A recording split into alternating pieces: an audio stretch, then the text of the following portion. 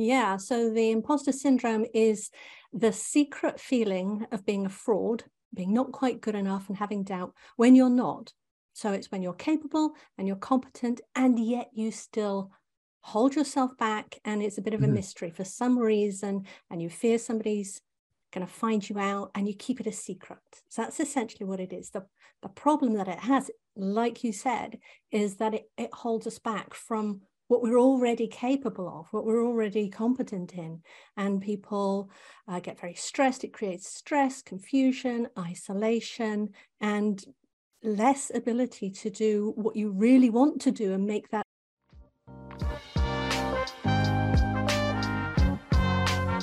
Welcome to the Audacious Living Podcast, hosted by my man, Audley Stevenson, the Odd Man.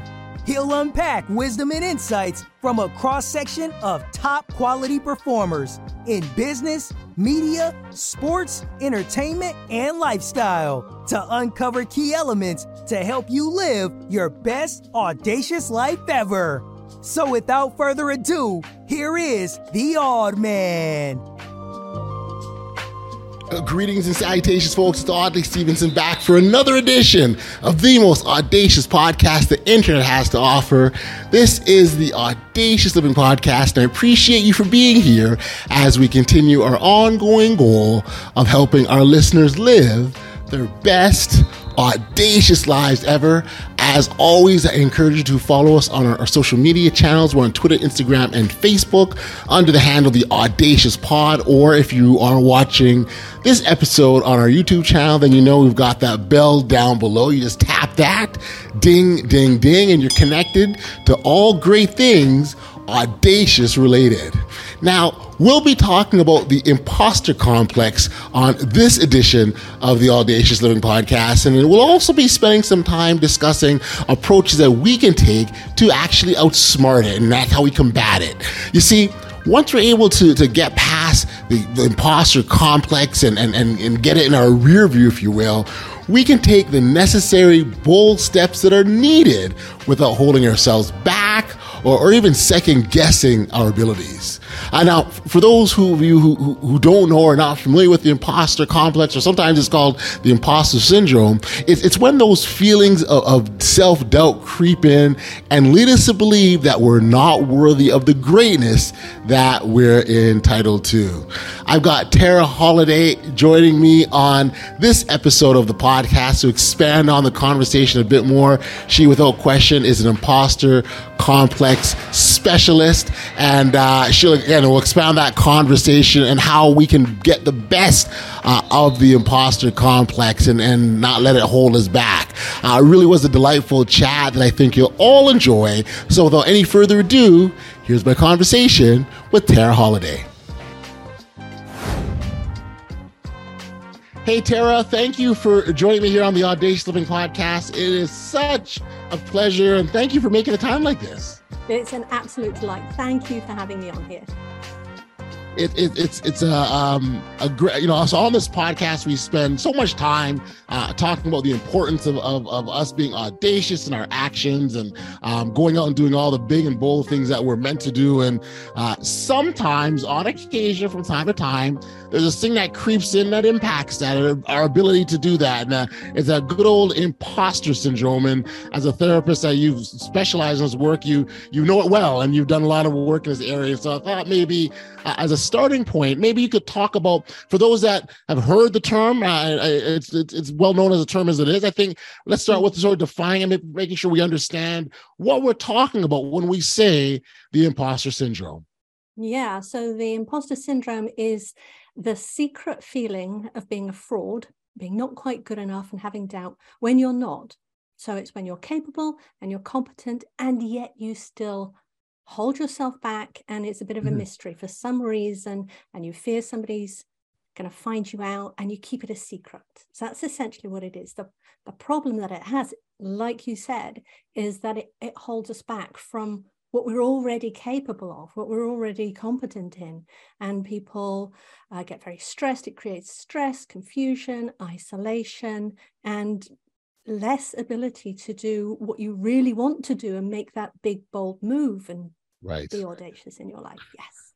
I find it very interesting that the imposter syndrome allows us to ignore, all the successes and all the wins and all the things we've accumulated up until this point, and all of a sudden it's like, now you're no good, right? Or now you can't do something. But it's like, well, how did you get this far, right? You naturally think, what? Yes, yeah, and that's exactly the point. Imposter syndrome shows up when people have got success. I think when people are just starting out, they get this idea that when I'm successful, then I will feel like I'm successful. Right. And yet when they get successful and they're still not feeling it, that's imposter syndrome. That's where it's coming up, and it's affecting their thoughts about themselves, feeling not quite good enough, self-doubt. What if they find me out? That then trips your nervous system, and you get feeling anxious or overwhelmed. You go into fight, flight, and freeze. You can't think so well. Right. And then to try and deal with that stress, then you start doing some coping behaviors, like you become a perfectionist, or you procrastinate, right. You deflect praise, you over prepare, you compare yourself to others, all of those to try and cope with that stress. And right. Then when you see yourself doing those, then you judge yourself for it, feel bad about it. And so you can see these symptoms, they just go in this cycle that just reinforces one another. Yeah. I can see where people beat themselves up, right? Especially when you get into that phase of judgment, like you're just literally beating yourself up over and over and over again. And then you go right back to the start. Yes. And it's just this loop that you're on. Yes, because that seems to be the proof that you're not good enough, because you're doing these behaviors that are not productive, causing you stress, yep. and not helping you, and you just can't seem to get out of them. Yeah. And I think it's important, Tara, that we make the distinction, who's impacted by this, because it's not just any, like it's all, it's impactful to everyone, whether you're the CEO of a major corporation or you're coming into an entry-level position, right? Yeah, absolutely. So there's, when you're learning something new, and there is this myth, right, that this is a beginner's issue. When you're coming into something new, you're just learning. It's uncomfortable, right? You don't know the ground, you're still learning skills. That isn't what imposter syndrome is. And some people talk about it. Oh, I was just beginning, I had imposter syndrome, and then I got to do stuff, I learned stuff, and it went away. No, that's when we're in the learning zone. And imposter syndrome strikes when we've developed all our skills, right? We've developed the expertise and the success, and that's where it shows up. So what we're seeing before is, well, there's an underlying belief that drives all of imposter syndrome that pretty much everyone has. Okay. And so it's not that it's a beginner's thing, but the driver behind it, the root cause of imposter syndrome, is there. And so it can show up or not show up. But to assume that it's just a beginner's issue then makes people who are like the CEO of multi-billion-dollar corporations, it makes them feel bad about themselves, because they think, well, how, why, right have I got this, right. And we see it, Meryl Streep, for example, has won more acting awards than any other person in history, and she still thinks at the beginning of a film, when she's just starting to film, why would anyone come and see me? Oh man. There's no level of success. You can't out-succeed imposter syndrome. It will never prove to yourself that it's enough. Yeah. And we're talking about it as if people are able to identify it. There are people who are experiencing it and have no idea what it is, and that's very dangerous, doesn't it? Yeah, absolutely. So people think that it's them, right? They're looking for a reason why they're doing these behaviors, why they're so stressed, why they're ruminating and feeling bad about themselves. And they think it must just be me. It must be my personality, my character. Maybe it's a flaw or a weakness. And that makes them feel even worse about themselves. Yeah. The fact is, it's not. The root cause of imposter syndrome is actually a belief. And it's a belief that we developed way back in as we were developing as a child, or rather it's something we failed to identify. And that belief is that our worth is conditional. That is, our worth as a human being depends on what we do, right? So if I do something good, I am good. If I do something bad, I am bad. And the belief is that we never separate, what the belief is that we never separated out our worth from our actions. Yeah. And that is the root cause of it. So it's not even about your childhood, right? It's not a specific childhood experiences. Right. It's just that at that stage in development where it was natural, it's between 18 months and 3 years old, where a little child is developing themselves, a sense of themselves as an individual person, that individuation, and they don't learn that their worth and their actions are different. And this is 99.999% of people. Right. And this was identified way back in the 1950s. But at the time, they thought that you couldn't change the adult brain. They thought that the brain was fixed. It didn't grow new brain cells. We couldn't change it. It's kind of tough, really, which is a real shame. But things have changed. In the 1990s, people started talking about neuroplasticity, which is the ability of the brain to change. And as we get into the, to the other side of the century, now we're coming to discovering the chemicals in the brain, the neurotransmitters that allow our brain to change and give us an idea of how to make the change. So something that we thought we were just stuck with. Yes. Now we know we can change. So going back to imposter syndrome is based on a belief, and we can change that belief. And when we change it, it just disappears. It melts away. It goes on to the next person. That's funny. But I do appreciate the distinction made between our actions and our self-worth, because as individuals, we oftentimes do tie ourselves into the things that we do. And I think those, and maybe those who are able to make that distinction more naturally, do they experience the imposter syndrome the same way, do you think, or is it different for them? So there are maybe 5 or 6 people in every 10,000 who actually develop a belief that their worth is unconditional, right? They developed it in childhood through, the lottery winners, basically. Lottery winners of childhood, the circumstances were that somebody, caregiver, could teach them it enough. And they have a remarkably different life, because they don't take things personally, right? Because it doesn't, something, they fail to do something, but it doesn't even occur to them that it makes them bad. Right. So it becomes then, that didn't work, let me try something else. Right? You see the freedom here, because then you're not being bogged down by the past. You're not telling yourself, it must be me. It's like, that didn't work, I'll try something else. Right. Just move on to the next thing, right? It's like, and it's interesting because those individuals seem even more happy-go-lucky, right? At least that's the impression that it doesn't work, let's try something else, right? And so it's like they don't have time to be bogged down with it. Yes, exactly. The word I like to use is effortless, because when you have unconditional worth, it's like you forget to doubt yourself, right? It's like it doesn't even come up, right? Somebody offers you, here's this great opportunity. Would I like to do it? Would I not like to do it? Rather than, I don't know if I can. And that's the difference there. Right. Makes sense. I guess the identification, So I have these experiences. How do I know that, this is the imposter syndrome? What are there any signs or things specifically that jump out at me that tell me that? Yeah. So there's the 3 symptoms I mentioned earlier: the imposter syndrome thinking, that self-doubt, that's one. The stress that you're feeling, the tension, the anxiety, overwhelm, right? That's a part of it. So that's plus, right? Plus.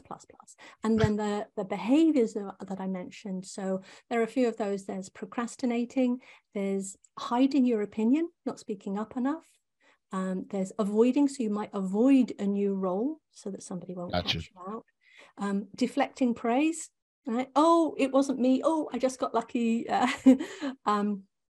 Keeping it a secret is very, very common. Perfectionism, as I mentioned, comparing how you're feeling inside, this self-doubt, to how other successful people look from the outside, right? And so you're comparing, apples and oranges, right? And you're comparing, your self-doubt, and that's making you bad. There's over preparing, which is really, really common. Gotcha.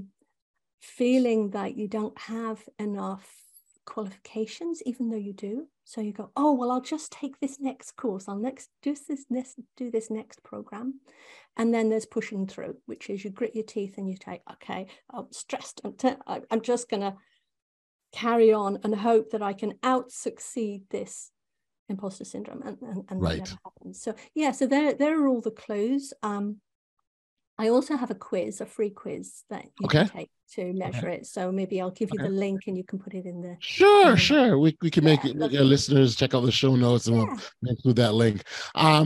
I would imagine that when you so if you establish yourself, say as an expert on a topic, the syndrome, imposter syndrome, can certainly, I can see where it can weave its way in, because you're asking yourself, you can see the question about, well, who gives you the right to say that you're the expert on this, or what makes you think people are listening to you? Like, I can sort of see especially when you sort of stand out and go, I'm an expert authority on this. Are those people more susceptible to the imposter syndrome? I think it's anyone who's required to stand up anyway. Okay. Yeah. So we're talking, so imposter syndrome shows up when people get to a level. Well, it's most obvious when people are at a higher success level, right? And they are required to do things like that. Yes. If it's suddenly sprung on you, like it's a new thing like that, then it's often a trigger for imposter syndrome right there. But it's really interesting, because you go to any academics, right, and they are absolute experts in their field. They spent their entire careers studying this one cell and things like that.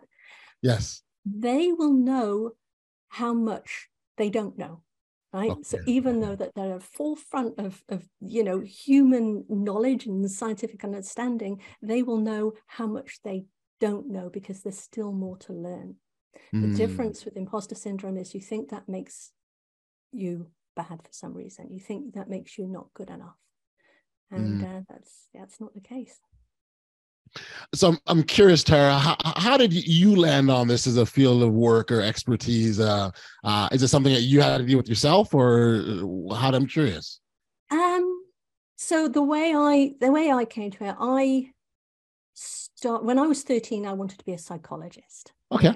Yeah, which is good. My family didn't want me to, because they didn't think there was any money in psychology, which my American psychologist friends thinks is hysterical. So I studied engineering.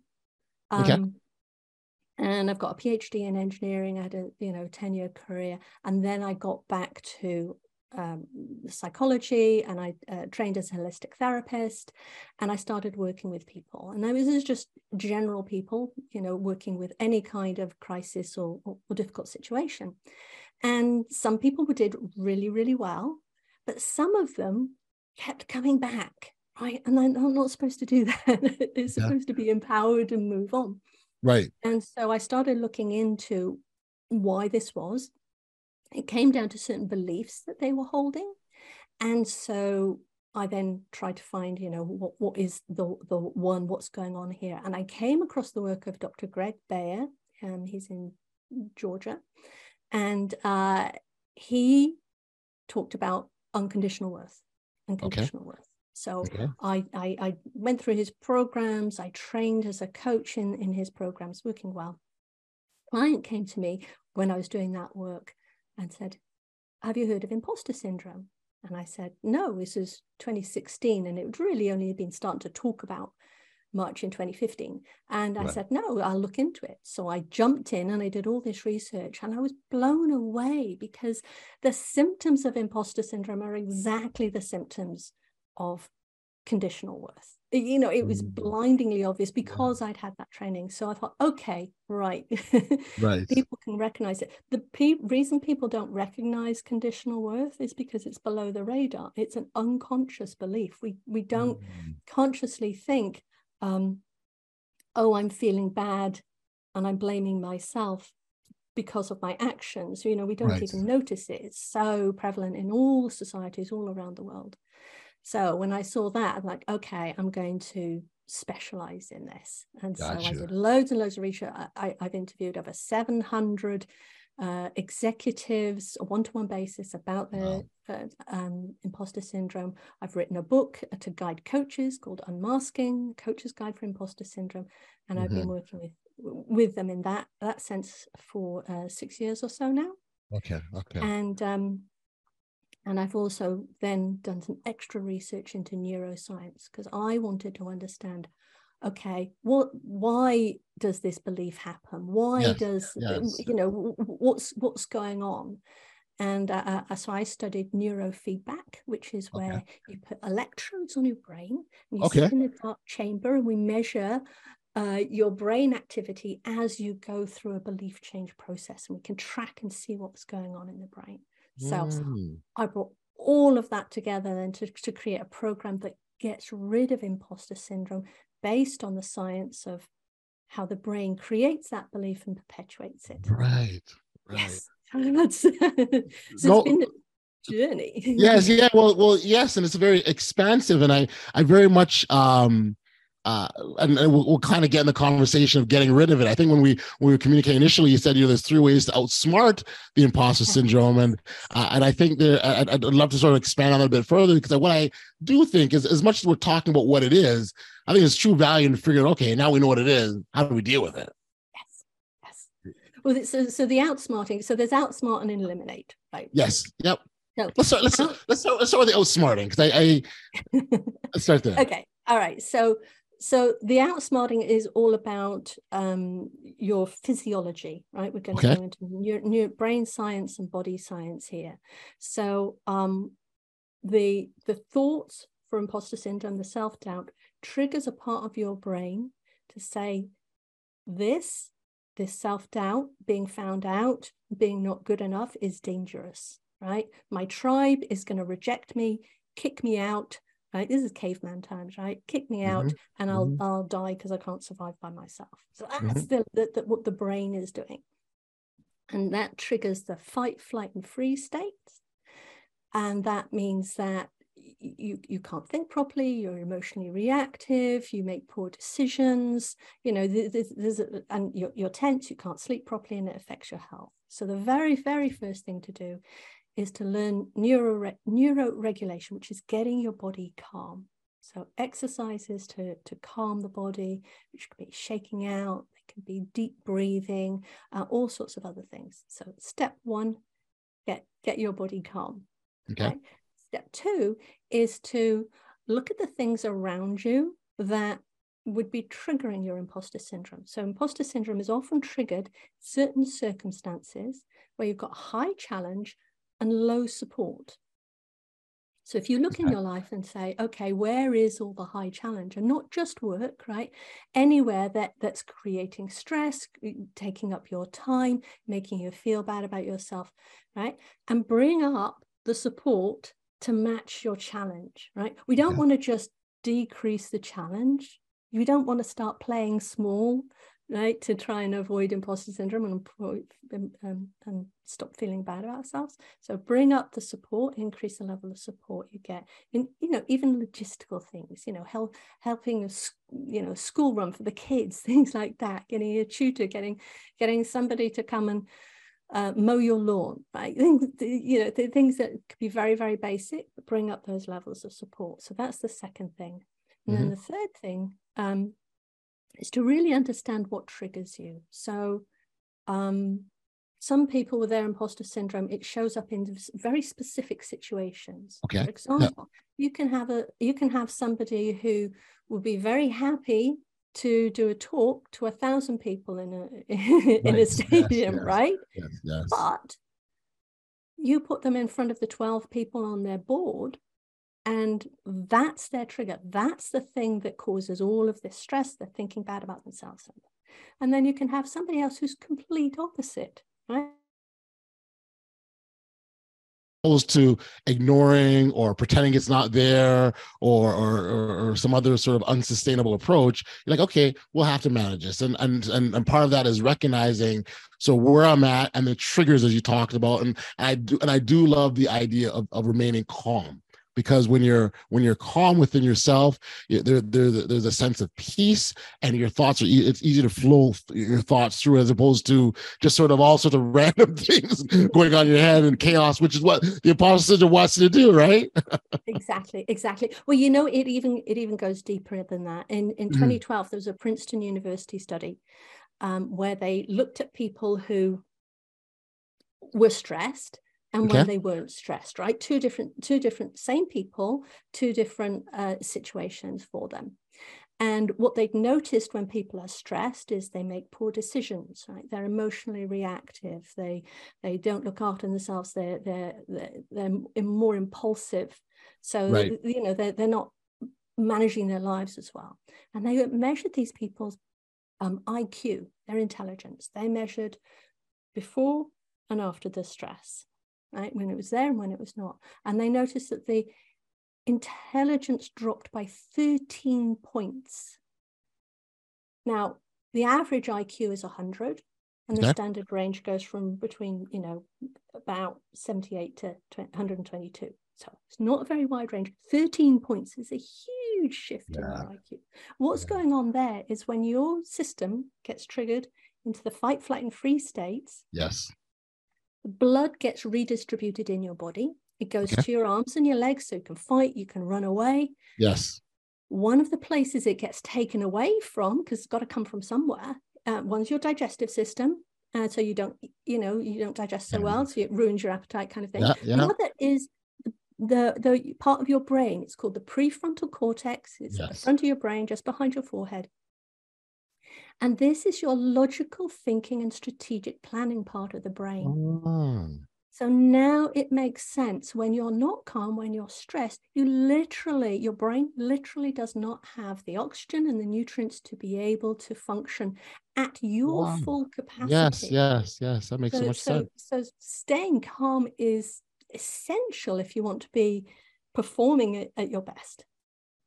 So so thank you for that, because I've never heard that before. One, and the other thing, it helps. I've often said that when you're emotional, you're making emotional decisions is never a good thing. And now the physiology of you explain as to why that is, because you're not having the appropriate level of blood and oxygen, which, blood carries oxygen to your brain to be able to make appropriate decisions, right? And so finding ways to stay in that place, I would say, at least what you're saying, is critical. Yes, absolutely. You could almost put that on a poster, if you want to succeed, stay calm, right? That's what it's fundamental. Yes. Wow. I always walk away with learnings, and I've got, this is definitely a huge learning for me, and understanding that. And because again, it's provide context is something I've always believed in, and I've always believed in. So, when you're going to make these decisions, just make sure you're calm and you can think properly and think straight and not just react, is really what we're talking about here, right? Yeah. Oh man. So we outsmarted this thing, right? We outsmarted it. We found ways to manage it, as you've said. That's only temporary, obviously. We want to get rid of it now, right? That's what ultimately what we really want to do. What does that process look like? So that process involves first getting calm. So doing all the outsmarting stuff first, because what we're doing now is we're changing the brain. So there's the belief that your worth is conditional. Yes. Is a belief that's held in a part of the brain called your amygdala. Yes. Which is two little places behind the eyes, in front of the ears. And those are your fear filters. So like a a computer virus checker, right? It scans all the information coming into your brain from all of your senses and your thoughts. Yes. And it sees, is there a danger here? Is there anything that's going to trip me up? Is there anything that's going to threaten me? And if it finds something that is a potential threat, it triggers the nervous system, right? This is the way that your body is supposed to operate to keep you safe, to allow you to survive. Now, the problem is that the belief that our worth is conditional is stored in the amygdala. So it's one of the things that triggers us. So what we need to do then is change that belief. And we do that by changing the way that our brain thinks about the process. So we go through the step-by-step process, and we change a combination of emotions and memories. So the way the amygdala operates, it stores emotion memories. Okay. Right? So it's a combination of the two. You can't separate them out. So you find one of those emotion memories, right? That's triggering you. That's making you going to fight, flight, and freeze. Right. And then you step through it in a way you feel into it. You then shift your perspective, right? So you see the positive. So you're feeling the bad about it. Now shift your perspective and you start to feel more positive about it. Then there's a whole bunch of understanding things. There's a framework to understand people in a way that is non-judgmental, is accepting, is very positive. But the thing is, what's going on there is you're changing your emotions. Now, we get to, now this is where it gets really technical, if that's okay. Yeah, please. Yeah. So there are chemicals, neurotransmitters that are released in your brain. Okay. And what emotion stimulates the release of acetylcholine, which is a neurotransmitter, which makes your brain plastic, right? It makes your brain able to change. So when you have an emotion, say a fearful event, you have a reaction to it, right? And then this acetylcholine is released. And if you carry on having a negative emotion, it reinforces that belief. If you change the emotion, then it tamps it down. Right. It is that. So you've got this series of situations that are kind of the proof to your brain that your worth is conditional, right? You've got this belief, you've got all these layers of proof that this is what happened, because this is where your personal experience comes in. So what we do is we take away the proof that your worth is conditional, and we get to the point where we're looking at, oh, actually, my worth is unconditional. Right. That's the process. So it's psychology, it's neuroscience, it's physiology. How long can this take, this process? About 8 to 12 weeks. Oh wow. Yeah. 3 to 4 hours a week. Right. It's not a full-on process. So in terms of, you talk about things like therapy, for example. This isn't therapy, but you talk about therapy and that can be, from months to years. So this is actually much, much shorter, because we're using the way that the brain creates memory in the first place to change it. Ourselves, how we perceive ourselves, all these things are important, these types of conversations to have. What if you share your thoughts on that, like in terms of just how we talk to ourselves? How we talk to ourselves, where does that come in all of this? Yes, that's right. Yeah. So the way we talk to ourselves is that was coming back to the imposter syndrome thinking, right?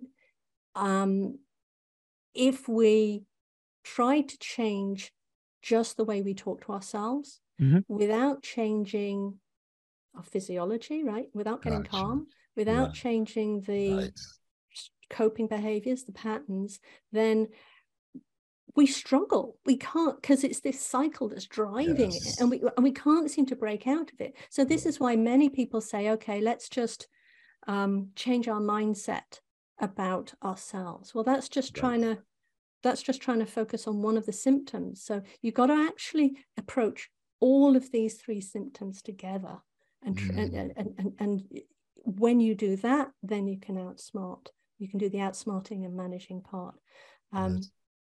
But the driver for those thoughts are that belief. So when you change that belief, when your worth is unconditional, then, as I say, you forget to doubt yourself, right? It's effortless.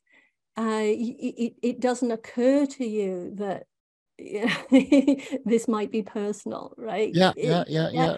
And so rather than being driven by, oh, I have to prove myself and things like that, your motivation shifts and it becomes, I wonder what I could do next, right? It becomes expansive and it becomes an adventure because you can, because you're not being held back by your thinking, but you're also not trying to just convince yourself that everything's okay, right? Because part of you, right, this belief will go, oh no, I'm not. That's right. And it'll provide all the evidence to prove it. That's right. That's exactly it. Yeah. The word that kind of comes to mind as you're talking is grace, right? Like having grace with ourselves and giving ourselves space and room to understand that, okay, in this moment, this thing happened, but that's a judgment on who you are as an individual. I love that word. That's beautiful. Yes, grace. I would say it's a very deep level of self-acceptance, right? And that when you accept yourself, right, and okay, you make mistakes, and you're still okay. Yeah. You're still, and as far as your nervous systems, you're still safe, right? You can still be calm. And that, so yeah, self-acceptance, grace, effortlessness. So here's a word, safe. I mean, it goes right back to safety. I mean, that's an important one too, that you are safe, and that, regardless of where your thoughts are taking you and where it's going, where you are in this moment is you're safe and you're calm, right? And so those are all great words that we should be using, I think, to reinforce in our vocabulary, in our minds, and our thoughts. Safe, I'm calm, I'm okay. Yes, definitely that's the direction to go in. Now, I know that you understand this from everything that you've said, but some people hear calm and they think it's a low energy state. But actually, you can be energized and calm. You can be intensely focused and energized and calm, and that is the flow state, or the zone that athletes call it. And the flow state is what will also come out when the very first part of that is you must be calm. Yes. And then you've got this calm, active energy that, unflappable, I think, is another good word. Yes. I like that word. That's a good, actually, I like that word very much so. Because it says to you, like, bring it on. I'll just keep going, right? I'll just keep on going regardless what. And that's so important. I mean, I have to tie it all the way back to the beginning. I talked about the things that prevent us from doing, these great audacious things that we're supposed to do, right? These are the things. And even if we weren't talking about the imposter syndrome, you still, there is value in remaining calm and having high self-worth. And even something like our confidence is built that way. And it almost gives us the permission to do the great things we're supposed to, or dream. Like, all these things are necessary to us to live this audacious life. That's it. We're simply taking away what's stopping ourselves from expressing our natural audacity. Yes. Oh, I love it. Tara, this has been so awesome. And again, I think for me, what immediately, I locked in on was the idea that if we want to have major success in our lives, and if we want to make the impact that we believe that we're intended to, and if we want to make a difference to others around us and have impact, then we've got to take that step. And that step it's going to be different for every single one of us. But if we are questioning, if the imposter syndrome has got root in our lives and we're unsure or doubtful or uncertain, then that gets in the way of everything, and sends us down this spiral that good luck getting out of, right? If you let it take control of you. It really is. And the other extreme that it can take you to is that people feel like, oh, well, this is me. Maybe I'm not supposed to be doing this level of work, this size of a project, this big, audacious thing. Maybe I stop. It causes people to burn out. It causes people to quit careers. Yeah. I mean, it's serious stuff. It has a huge impact. It's a chronic, it's cumulative. And so, you know, your point about taking action is that's essential. Doing something about it, right? There's two things here. One is you can do something about it, right? It's not your personality. It's not a personal weakness or anything like that. It's something you can change and you can do something about it. And the other is, you know, it's really not you, right? That is the key. Awesome. Tara, this has been so wonderful, and I do so much appreciate the conversation around the imposter syndrome, but not just what it is, but you know what we can do to get past it, get rid of it, or outsmart it. But I mean, it's important that we do take some form of action. For our listeners who want to learn more about you or catch up with your work, where can we send them? Yeah, so impostersyndrome.com.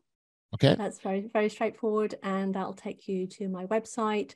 I have an Outsmart Imposter Syndrome course, a little course you can do for yourself. So those first three things we were talking about. Yep. And I have a one-to-one program that eliminates the imposter syndrome, and the quiz is there too. We'll put the links to the for sure.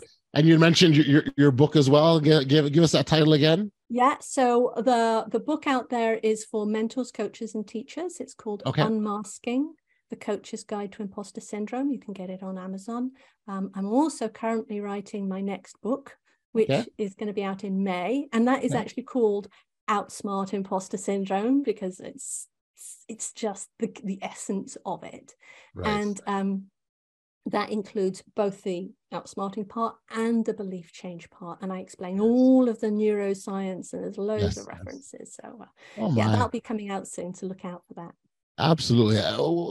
As you're talking, a thought came to mind about spotting it in other people. What does that look like? Are you able to spot something on the outside when someone going through it at all? Is that possible?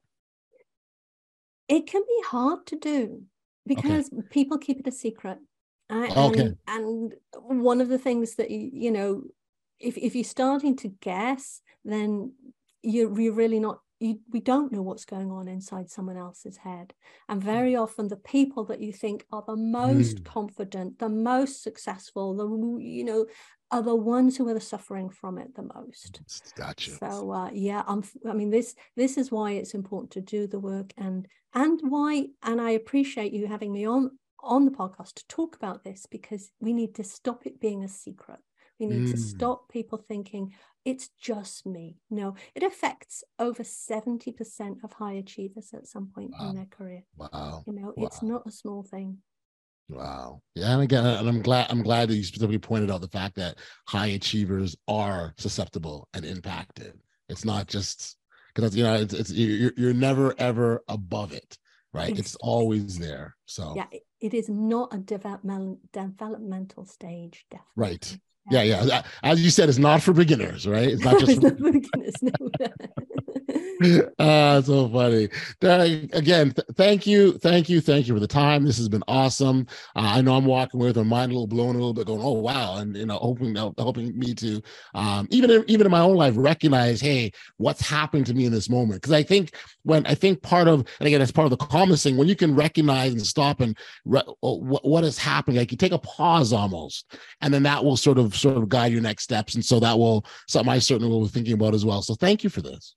My absolute pleasure. This is great to be able to share this with you and all your listeners. All right. Take care.